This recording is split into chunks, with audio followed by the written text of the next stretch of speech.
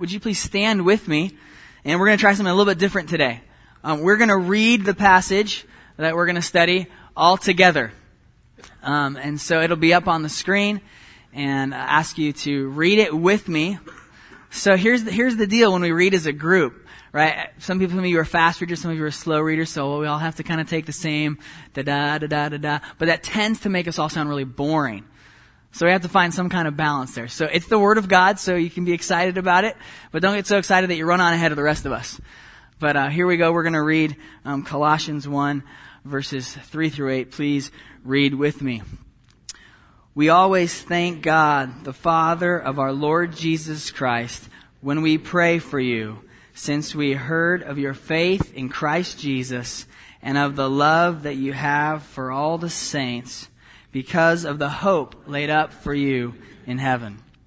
Of this you have heard before in the word of the truth, the gospel, which has come to you, as indeed in the whole world it is bearing fruit and growing, as it also does among you, since the day you heard it and understood the grace of God in truth, just as you learned it from Epaphras, our beloved fellow servant. He is a faithful minister of Christ on your behalf and has made known to us your love in the Spirit. Thank you. Let's pray. Father, we are excited to come this morning to hear from you. We come trembling, knowing that your word is alive. It is sharp. It pierces our souls. And so, Lord, we ask you to do heart surgery today on us. And Father, we pray that you would just be kind and compassionate in how you speak to us this morning through the word. Encourage our hearts. Lord, I pray for those this morning who need to be challenged and convicted, that you would do that work. I pray for those who are hurting and suffering, that you would comfort them. Lord, thank you for the singing that we were able to do to lift you up and to lift up your Son. Father, we are so grateful that you sent Jesus to be the wrath bearer in our place. We would be silly to be here this morning, foolish to do this, if the truth wasn't that you have saved us. And you've saved us not merely to keep us from hell, but you've saved us for life on this earth and life on the heavens and earth to come, to praise and glorify your name. So equip us to do that through the teaching of your word, through the Sunday school hour, through our own personal devotions, through community groups, through discipleship. Lord, continue to form and shape us into the image of your Son. As we dive into Colossians, Lord, I pray that you would bless your word. Keep me from saying anything that would detract from it. In Jesus' name, amen. So we are privileged here at our church to support through our missions giving Partners International. And Partners International partners with national missionaries all over the globe to reach the unreached. And so we support several groups. One of them is a group in Vietnam who is reaching out to all over the country, to those that don't know the gospel. And I wanted to read to you an update from Pastor Daniel, the ministry leader of the group that we support. And here is what he has said about recent work going on in Vietnam. We keep on increasing the number of believers in our churches in 5 large cities of Vietnam. These cities have large populations with many immigrants from the countryside who come to the city to earn money. The number of believers in these urban churches is between 3,500 and 4,000. We are concentrating on factory workers. There are many young workers who come to the city for work. The hardship they face makes them open-hearted to the gospel. At Christmas, we had 3 big evangelism events for more than 2,000 workers in the factories. Our workers are sharing the gospel among 22 ethnic tribes.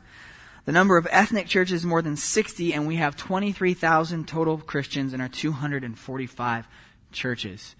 That's just a little bit of the good news that's going on in Vietnam. There's lots of church planting and reaching out to those, even in the north of the country where communism has a much greater pull and hold still. But there are people that are open to the gospel. In fact, one of the people that I was able to talk to reported that they had a big outreach event around Christmas, and the government had okayed it. They didn't think it was going to be that big of a deal, and more than 4,000 people showed up at this event. And the singing and the preaching was a great encouragement to the believers, and many people came to know Jesus. And so I read that to say, what does that do to your heart? If that doesn't stir something in you, then something's wrong. To hear that the gospel is going forth and growing and bearing fruit in places that we'll probably never go to is encouraging and exciting and humbling, and kind of puts us in our place. It is a good reminder of what's going on around the world. That whether we're pessimistic about the church in America or optimistic about the church in America, that God is the one who grows His church. Jesus said, I will build my church, and the gates of hell will not prevail against it. And we see that happening in Vietnam. We see that happening here in Garden Grove. The reason I bring that up is in the beginning of Colossians here, we see Paul giving thanks for this very thing. And I think it is a good example for us. So as we look at Colossians 1, 3 through 8, I don't merely want us to look at what it says. I also want to consider what Paul is doing.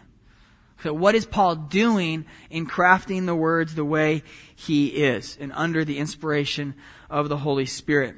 So in your notes, I just want to say 4 quick things about what Paul, I think, is doing here. Remember, Pastor Ron last week in introducing the book of Colossians said that Paul has never been to Colossae. He did not plant this church. This is not a place where he stayed for a long time and preached the gospel and raised up leaders. This is actually encouraging because it means Paul doesn't have to go every place. That others are spreading the gospel around. And so Paul, never having been to Colossae, never having planted the church here, is writing to these brothers and sisters, as we saw in verse 2 last week, to the saints and faithful brothers in Colossae. 4 things that I think he's doing. I think, 1, he's befriending them. And so we'll look at this in the wording, but I think that Paul is trying to come across as a friend, as a fellow brother, as a worker for God. He is befriending the Colossians. Second blank, he's encouraging them. He's encouraging them. Doesn't it encourage you when someone thanks you or is thankful to God for you and tells you about it? That is a cool thing to hear. That is an encouraging thing, and I think that is what Paul is doing as well. He's also reminding them. He's reminding them. You'll see as we move through the passage that he's reminding them of several things. He's reminding them of the gospel. He's reminding them of the centrality of faith, hope, and love in the Christian life. And he's reminding them of the faithful work of one of their brothers. And that brother, for the 4th blank, is Epaphras. And I think he's backing Epaphras here. He's kind of giving him a boost. He's kind of coming behind him and saying, Epaphras is an approved workman. He is one of my guys, which is good to hear from the Apostle Paul. And he is backing Epaphras. So those are some of the things I want you to think about as we go through the passage. He's doing all these things in what he's saying. And so let's dive into the text. Point number 1, thankfulness should be directed to God. Thankfulness should be directed to God. Verse 3, we always thank God, the Father of our Lord Jesus Christ, when we pray for you. Very interesting. Paul says this in very many of his letters. He says something similar to this in Romans, 1 Corinthians, Philippians, 1 and 2 Thessalonians, and in Philemon. He is an encouraging writer, he's an encouraging pastor here, saying that he is always praying for them. Now this immediately, if you think about it, can kind of kick you in the teeth. Oh, Paul's always praying. I'm not always praying. We think of when Paul talks about pray without ceasing. I would kind of encourage you today that doesn't mean you're praying 24/7. You can sleep. That's okay. That doesn't mean that you're not fulfilling this. What it's talking about is whenever he prays, he is thanking God for the Colossians. So every time that Paul goes into an extended time of prayer, he is praying for the Colossians. And by extension, the Romans and the Corinthians and the Philippians and the Thessalonians. He is praying for these people. And always here indicates a regularity. It's a discipline that Paul does this every time that he prays. And it's also important to see who he's thanking. Who he's thanking. He's thanking God. Now that's not astonishing. We have found lots and lots of letters from this same time period written from pagans to pagans, and they start their letters very much the same way that Paul does. He greets the people they greet the people, and they do some kind of thanksgiving to one or more gods. And so Paul's just borrowing the way that people in his time wrote letters, but he's changing it up enough, and he's specifying his God. So look at it again. We always thank God. Which God? The Father of our Lord Jesus Christ. He's not just any God. He's the Father of our Lord Jesus Christ. And that's really important. Because in a pagan world that the Colossians lived in, there were multiple gods. The Romans were an equal opportunity worshiping community. When they came in and conquered people, they did not force them to worship new gods. In fact, they said, hey, we beat you guys, but we kind of like your God. He's kind of cute, so we'll worship him too. Let's all worship these gods together. We'll add them to the pantheon, and we'll continue to worship. And so that was just not a big deal. In fact, we tend to get really pessimistic sometimes about the church in America and what's going on in government and what's going on. We've never faced these problems before. These are so horrible. And we forget that the Roman world was almost exactly like ours. There was idolatry everywhere. Now, you may have seen some idols recently. Physical, actual idols, or you may have been driving in one, or you may have been watching one, or you may have been looking on the internet at one. But there is idolatry everywhere today. There was idolatry everywhere then. And so Paul wants to specify who his thankfulness is to and which God he is talking about. He is talking about God, the Father of our Lord Jesus Christ, which is very similar to how he writes in most of his letters, how he's going to identify the Lord. But I also want you to notice that he gives God the credit. So God gets the credit for whatever's going to happen next. Whatever Paul is commending these people for, and he does that in many of his letters, he commends the people that he's writing to, which is a good practice. And he says to them good things, kind things, helpful things. But the fact is, his thankfulness is not primarily to the Colossians. His thankfulness is primarily to God. And that's just recognition for the work that's going on. That is proper recognition of what is happening. You'll notice that I did title the sermon today, Gospel Growth, Recognition and Action. And this is part of it. Recognizing God for his work.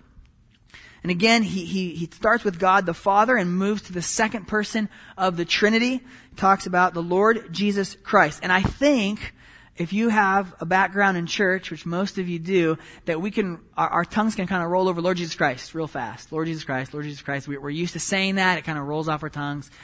It's kind of just easy to say, and it's also easy to forget what he's doing there. A lot of people in this world think that Jesus Christ is a first and last name. Our ignorance exposes itself often in this case. But I just want to quickly take a look at those three words, Lord Jesus Christ, in verse 3. The word for Lord is owner or master. It would have been used of a slave owner. It would have been used of someone who owned property. It was used by the 12 of Jesus. They called him Lord, Master. And so that is a word that we often forget what is going on in that word. That there is someone who is in supreme authority.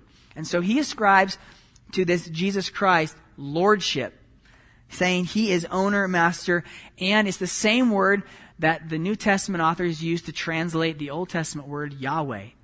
And so this is also a way of saying that this Jesus is God. This is not just a man, he is God in the flesh. The name Jesus is the same name as the name Joshua. In between Hebrew and Greek, there's some changes there, but essentially the same word, Yeshua, Joshua, and it means Yahweh saves. Very interesting. I think that God may have had a plan in his own son's name, but he named Jesus. He told Joseph to name him Jesus, which means Yahweh saves. In the Old Testament especially, your name meant something. So I doubt most of us actively think about what our name means in our daily lives. I've asked several of our youth, and they don't even know what their name means. It's just the thing that you call me and identify, and when I hear that, I turn and say, yes, that's all that a name is. But in the Old Testament especially, and even into the New, a name was something very important. The way you were named, the way that your parents decided to call you was incredibly important for your life. And so it is huge to know that God decided to name his son and told Joseph to name his adopted son Jesus. Why? Because he'll save his people from their sins. Christ is not a last name. It is not a curse word. It is a Greek translation of the Hebrew Mashiach, Messiah. And so when we hear about the Messiah in the Old Testament, when it came over into the Greek, it's Christos or Christ, which means anointed one. So you think of the Old Testament, you think of Saul being anointed, you think of David being anointed, the prophets were sometimes anointed, the priests were anointed. This is a way of designating them for a special office. And so the Messiah is the anointed one, the one who has had the anointing oil poured over him to designate his Messiahship, that he is the one who will save. And so as we see Lord Jesus Christ together, there's an abundance of meaning that should explode on the backs of your eyelids when you blink after you read this, because it is really important to see that this is not just Lord Jesus Christ. Okay, let's keep moving. Who is this Lord Jesus Christ? Because as we move on through the book of Colossians, Jesus is the central figure. Again and again, Paul is going to lift him up, praise him, ascribe some incredibly controversial things to him. And so here at the outset of the letter, we need to know who this person is. The Lord, the owner, the master, Jesus, the one who saves, the Christ, the Messiah, the anointed one of God. Incredibly important. And so this is who Paul is thanking in his prayers. Let's move on to verse 4. When we pray for you, since we heard of your faith in Christ Jesus and of the love that you have for all the saints, because of the hope laid up for you in heaven. And here we see a familiar triad in the New Testament. Paul likes to use this: faith, hope, love. Right? End of the love chapter, 1 Corinthians 13. These three remain: faith, hope, and love. You'll see that throughout Paul's writings. You can go see it dozens of times through his writings, specifically in 1 Thessalonians chapter 1, and in the end of the book, 1 Thessalonians chapter 5, you'll see him using faith, hope, and love. And we need to look at these terms. We need to remember what they mean and see what he's talking about. So Paul has never been to Colossae, and so he's hearing, right? So he's having a report sent to him. He can't just bring up the smartphone and see, the Colossians are doing great, listen to their sermon on the podcast. He's got to hear someone coming to him and telling him this. And you remember last week that Pastor Ron explained that Paul is most likely writing this letter from a Roman prison. And so he has to have a messenger come and deliver this news to him. So he's heard about it, and since he's heard about it, he's been thanking the Lord. And what did he hear about? He heard first of their faith in Christ Jesus. And we hear this word a lot today, faith. It's thrown around, it's kind of batted around, and usually it's just used by itself. Faith. But faith can't be by itself. By definition, it has to be in something or someone. If I have faith, that's just a nebulous term. Faith for what? In whom? Towards what? And so we need to remember that faith must be in something or someone. And there's an interesting story of John Patton, a missionary from 2 centuries ago, who went to the New Hebrides Islands in the Pacific, and tried to reach these people with the gospel. Some of them were cannibals. When he arrived there, very soon after, his wife died and his newborn son died, leaving him all alone. He faced years and years of persecution. He spent an entire week up in a tree trying to escape from the cannibals. But this man won their trust and began to translate the Bible into these people's language. And when he started translating the New Testament, he had to figure out, how do I say faith to these people? What word do I use? And after a lot of struggle, he finally decided that the best way in the language he was translating the Bible into that he could describe faith was this: faith is to lean your whole weight upon. To lean your whole weight upon. And so the picture is of leaning onto something, trusting that you can put your entire weight on it and it's not going to give way. It's not going to fall over. It's not going to be something that lets you down. So that's some of what we mean when we say faith. Faith must be leaning our whole weight upon something or someone. And of course, that someone is named right there in the verse. Verse 4, we heard of your faith in Christ Jesus. This is whom the people of Colossae put their faith and their trust in Christ Jesus. And it's very interesting to see that this vertical faith in Christ Jesus leads to the next term, which is love for the brethren, which is a horizontal love for the saints. So keep reading verse 4. We heard of your faith in Christ Jesus and of the love that you have for all the saints. So picture Paul in chains, sitting in prison, and he hears from probably Epaphras, who we'll talk about later, coming and reporting, hey Paul, here's what's going on in Colossae. Here's what's happening. And I can almost picture Paul going, ooh, I've never been there. Let's hear about this. Can you just see Paul? He's the guy who wants to go where Christ hasn't been named. He wants to go here, preach the gospel and share the gospel here. And he's never been to this place. So I can picture him wanting to hear, and what he hears is great news. The Colossians have put their faith in Christ Jesus, and they also have loved each other. Last week, Pastor Ron had a map up on the screen that showed the three cities that were very close to each other: Colossae, Laodicea, and Hierapolis. 3 cities where they're all named in the New Testament, where the church took root, and they're all very close to each other. And so some speculation here is that with persecution and with false teaching going on, that there is this love for the brethren that would hopefully go in between these 3 cities along this highway.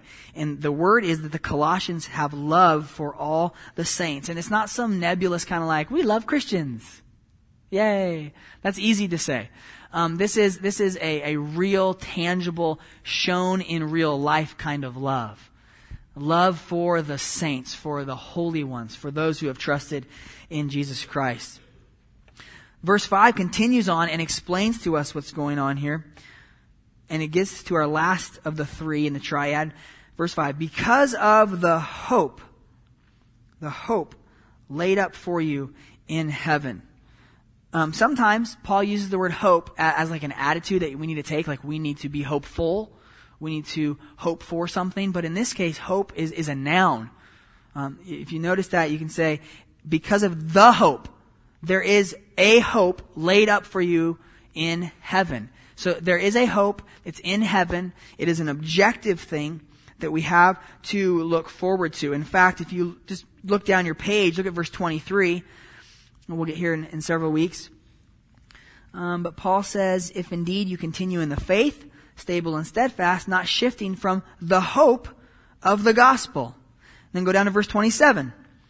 To them God chose to make known how great among the Gentiles are the riches of the glory of this mystery, which is Christ in you, the hope of glory. And so this is a recurring theme that Paul is going to talk about. He specifies it in all different kinds of locations in the scriptures, but I do want us to go to the book of Romans and see how he uses it there. So turn back in your Bibles just a few books to the book of Romans, chapter 8. Speaking of hope, speaking of crying out to the Father because we are adopted as sons and daughters, go to verse 18. For I consider that the sufferings of this present time are not worth comparing with the glory that is to be revealed to us. For the creation waits with eager longing for the revealing of the sons of God. For the creation was subjected to futility, not willingly, but because of him who subjected it. How? In hope that the creation itself will be set free from its bondage to corruption and obtain the freedom of the glory of the children of God. For we know that the whole creation has been groaning together in the pains of childbirth until now. And not only the creation, but we ourselves who have the first fruits of the Spirit groan inwardly as we wait eagerly for adoption as sons, the redemption of our bodies. Here it comes again. For in this hope we were saved. Now hope that is seen is not hope. For who hopes for what he sees? But if we hope for what we do not see, we wait for it with patience. So there is this something that we are hoping for. So we're actually hoping for hope. We're hoping for the hope that is laid up for us. And that word in the Greek is very interesting. Laid up for you in verse 5 of Colossians 1. It's laid up for us. Paul uses this same word to talk about the crown of righteousness that's awaiting him in heaven. It's laid up. It's waiting there. It's kind of like on reserve, and once he gets there, he can claim it. And so he has this hope to look forward to. The book of Hebrews calls this hope an anchor for our soul. So that when we're on the seas and the wind blows and the waves are high, that our anchor, the hope, keeps us from being tossed about.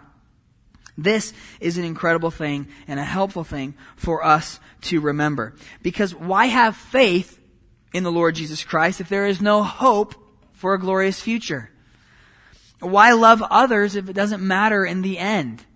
And so Paul puts the faith and the love contingent upon this hope. If there is a future hope, then we can purposefully have this faith and this love. If there is no hope, then really it's just kind of a waste of time. And so if this hope does exist, then we should be the kind of people that put our faith in Christ and love our brothers. This hope is stored up in heaven. You don't have to go there, but Peter also talks about this in 1 Peter, and he says this, according to his great mercy, he has caused us to be born again to a living hope through the resurrection of Jesus Christ from the dead, to an inheritance that is imperishable, undefiled, and unfading. Where is it? It's kept in heaven for you. Same word. It's kept there. It's on reserve. You get there, you sign for it, it's yours. There's something to look forward to. And that's the hope that we have. And really, we don't think about this very often because our hope is in the next car we can buy or the next vacation that we can take. Our hope so often is in things that are temporary and transient. And yes, it's good to look forward to those things. I'm really looking forward to my vacation this August. That's a good hope. But that is not a lasting hope. What's going to happen if the Lord takes someone precious out of your life? What's going to happen if the doctor comes into your office and says, I got some bad news? If there's merely just this hope for a new TV, if there's just hope for your team to win the Stanley Cup or something, how transient. But if there's a real hope that's stored up for me, that's waiting, then you know what? Then that's not to say that those things aren't hard, but I have something elsewhere, something other to look forward to that is better than what I have to look forward to in this life. Titus 2 talks about the glorious hope, which is the returning of Jesus Christ. And so that is what we look forward to. We look for Jesus to come back, and that begins our inheritance of this hope. And it's very interesting that the hope here is not with us. It's in heaven. It's somewhere else. And this, I think, points out something that I really wanted to just briefly talk about. And you'll see that in your notes. There's 3 blanks there. And the blanks are just real simple. You were saved, you are being saved, and you will be saved. See, the Bible uses all these terms to describe our salvation. Normally we talk about saved, past tense, are you saved? My friend got saved. They're saved. When were you saved? And oftentimes it's past tense. And that's good because the Bible talks about it in the past tense, right? You're saved by grace through faith. It happened at a determined point in time. In 1 Corinthians 6, something we've been talking about in the high school and college group, as we've been discussing homosexuality, Paul goes through this long list of people that will not inherit the kingdom of God because of their actions. And then he says this in 1 Corinthians 6:11, and such were some of you, and then best word in the Bible, but you were washed, you were sanctified, you were justified in the name of the Lord Jesus Christ and by the Spirit of our God.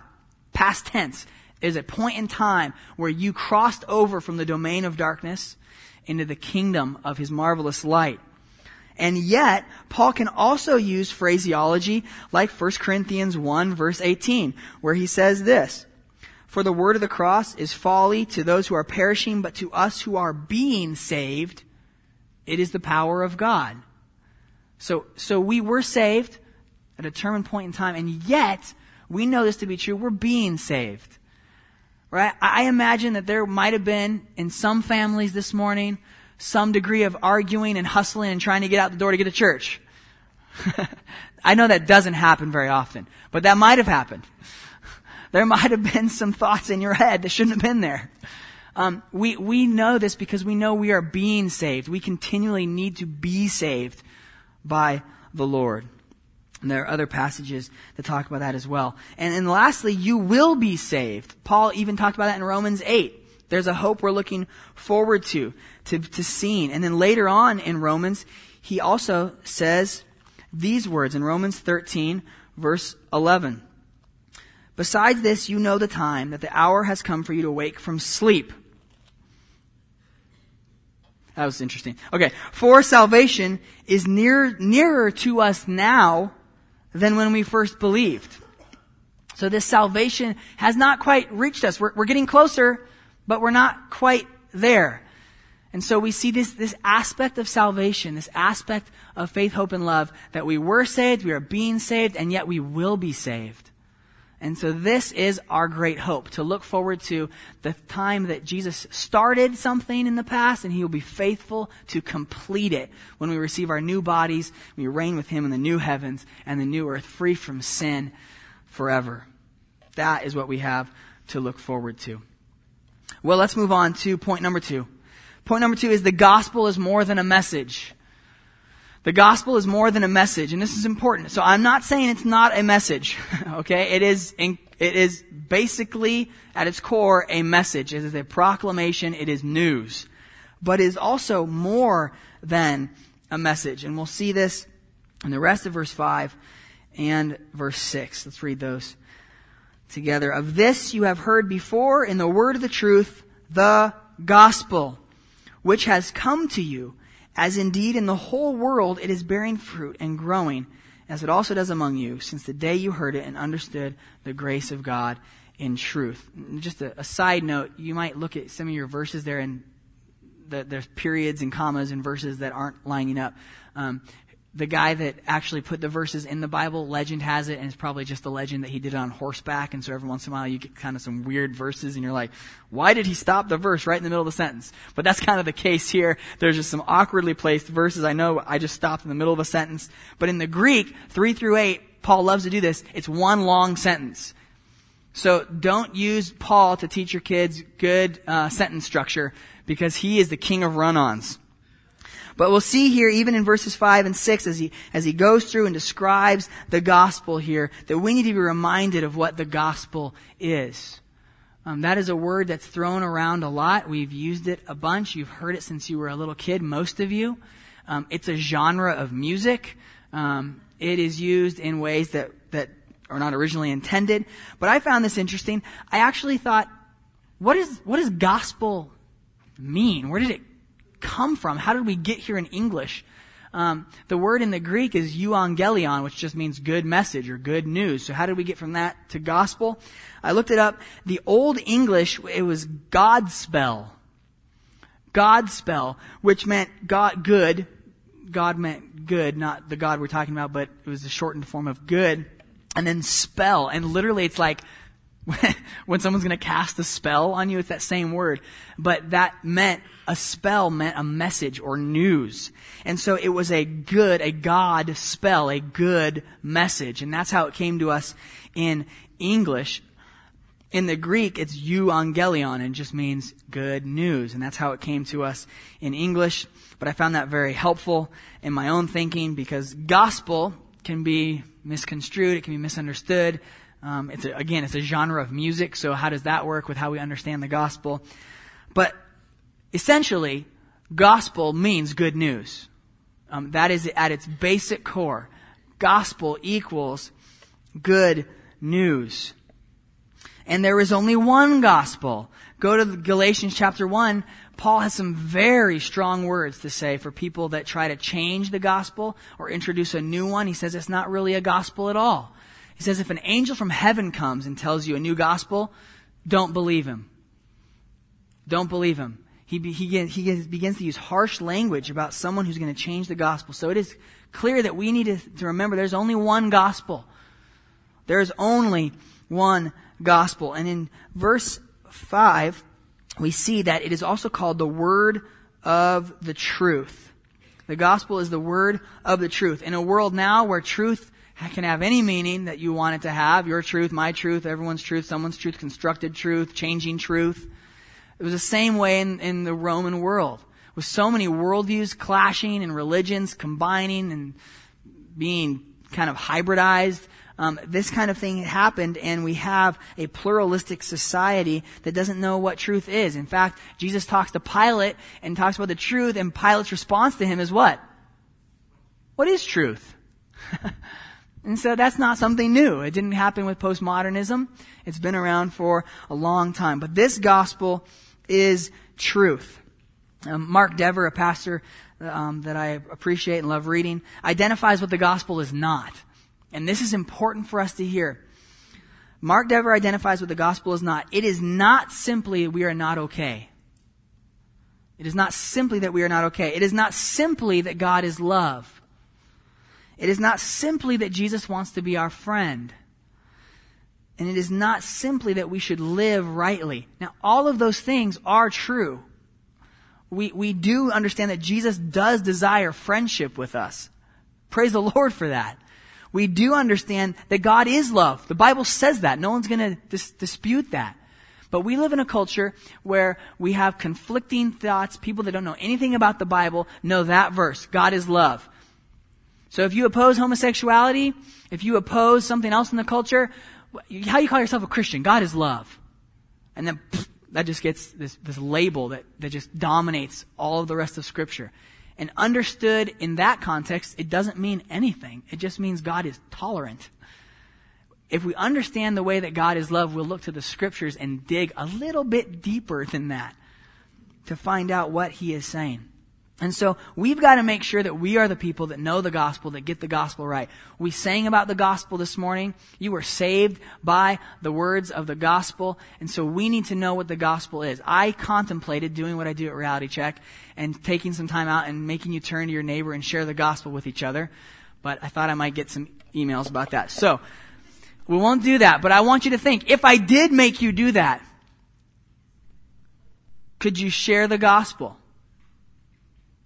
And make it say more than God is love, or more than we're not okay, Jesus wants you to be happy. Do we have a deeper understanding of what the gospel is? And searching throughout the Scriptures, including 1 Corinthians 15, we see that the gospel is good news precisely because there is bad news. There is bad news, and that precipitates good news, right? If everything is going well, good news is kind of sweet. But if there is bad news and we receive good news, that we're desperate for good news. I just think of, as we think about Memorial Day, I think of just some of the actions during World War II, some of the desperate times that the Allies were in trying to defeat the Nazis. And there were times where they were desperate for any shred of good news. The Battle of the Bulge, it's a bulge because the Allies' line was pushed back and back and back and bulged out. And the Nazis were making one last dash to break through. There was necessity of hearing good news in the midst of bad. And so here's the bad news. You're a sinner. And that's not popular in our culture to tell somebody. It's a lot better than when you identify and say, not only are you a sinner, but so am I. We are sinners. Lucky us, we were born in sin. I am a father of 2 little girls. Total depravity is on display in my house all the time. I didn't have to teach my girls to be sinners. I didn't say, hey, your mom's not around. Here's how you lie. Here's how you be mean. Here's how you throw a tantrum. It just happens because they're sinners. They have a sinful nature, and we are born that way because Adam and Eve chose wrongly, and we inherit their nature, and we are sinners. That's bad news. It's bad news because not only are we sinners, but we're created by a holy God who created sinless creatures. And yet Adam and Eve, our first parents, decided to rebel against God. They sinned, and so now we not only live in a state of sin, but we also commit sins. And we commit sins of commission against each other, and we commit sins of omission by not doing the right thing. That is how we sin, by doing things and not doing things. And so you can't get away from it. Everything's covered by those 2 categories. We're sinners against the holy God, and a holy God cannot stand unholiness in His presence. And so the only way that a holy God can respond rightly is to destroy, crush, and get rid of unholiness. And so you and I deserve hell for all eternity. That is what we deserve because of our rebellion against a righteous and holy God. And yet, this God, of his own free will, of his own plan before the foundation of the world, planned to send a Savior in order to pluck us out from destruction, in order to save us from destruction. And that is the God that we serve. And how did he do that? He sent his only Son. He sent his only Son to become a human being, to live in our frailty and our weakness, and yet Jesus lived without sin. He would have been a great baby. Sinless. He would have been a horrible sibling. You could never pin anything on him, right? You think of Jesus' little brothers. Jesus did it. Mary, no, he didn't. He's the Son of God. Ah, man. There's no way getting around that. And yet this Jesus, as a boy, and then all the way into his manhood, never, think about this, he never sinned. Can you even imagine what that's like? Can you imagine a day without sin? A day untainted by sin, thought processes not tainted by sin? Jesus lived that perfect life that we couldn't live. And then he died the death we should have died. The picture is that God is going to send his righteous wrath, and Jesus steps in between sinners and God and absorbs the wrath. And when you think of wrath, don't think of God getting ticked off and mad like a human father who just kind of loses it, snaps. No, this is a holy and righteous wrath, just wrath.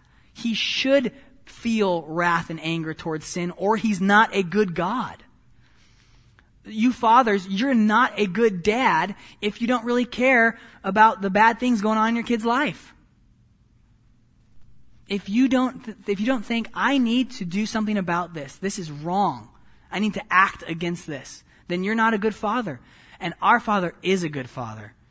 And so he poured out his righteous wrath on Jesus Christ on the cross in our place as a substitute for us. So in the Old Testament, you read all this bloody mess going on with all these sacrifices. It just prefigures the bloody mess of Jesus on the cross.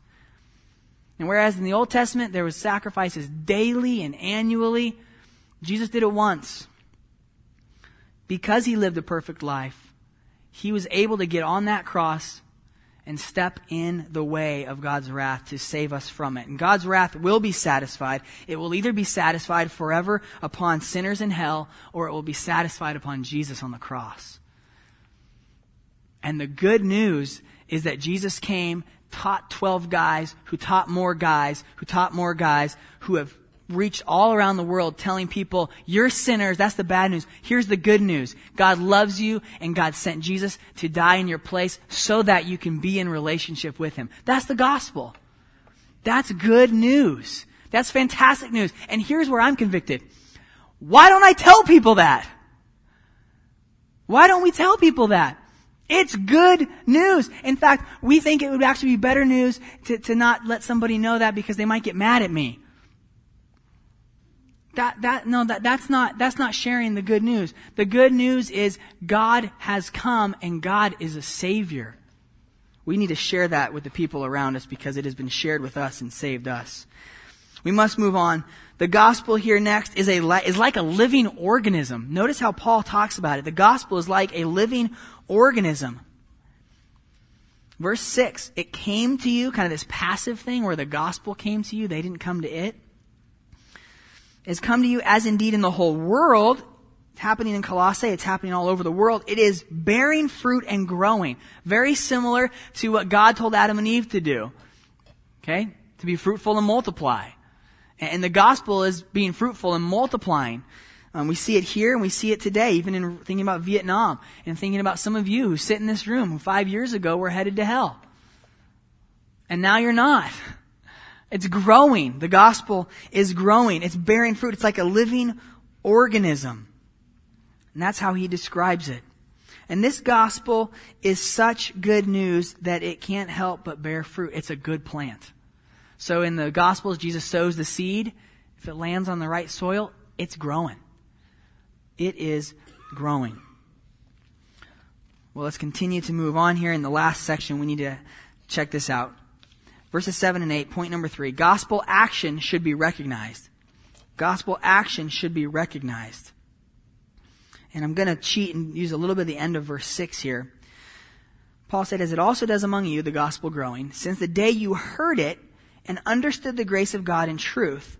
So they heard this word, they understood the grace of God, but that meant that someone had to bring it to them. And verse 7 shows us who. Just as you learned it from Epaphras. Epaphras is going to be mentioned at the end of this book. He's mentioned at the end of Philemon. It seems that Epaphras had heard the gospel either directly from Paul or indirectly from Paul, and then took it to Colossae and maybe Laodicea and maybe Hierapolis. So Epaphras is learning this church planting thing. He's trying to keep up with Paul and plant these churches. And Epaphras is the one that shared the gospel with him. And so Paul calls him two things here.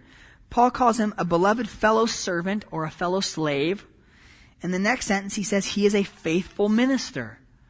He's a faithful minister. The word there is diakonos, deacon, minister, servant. This is who Epaphras is. And notice what Paul is doing. Again, he's backing Epaphras. He's telling the Colossians, this is what I, Paul, an apostle of Jesus Christ, think about your buddy Epaphras. He's my boy. I love him. I'm behind him. He's a fellow slave. He's a faithful minister. So he lifts him up and he recognizes the gospel action that he took. And I just want to say a few things here. You'll see some letters there in your notes. I just want to say some things about leaders, about those in the church who lead, about those who are faithful ministers. In Hebrews 13, we're called to imitate them. Hebrews 13:7 says, look, notice their way that they behave and imitate them. So we should imitate our leaders. We're also called to obey our leaders, submit and obey to our leaders. Also in Hebrews 13, where it mentions assisting them. So we don't just obey them as automatons. Yes, I will do what you say. No, we do what they say in order to help them do their job well. And then lastly, we should pray for our leaders.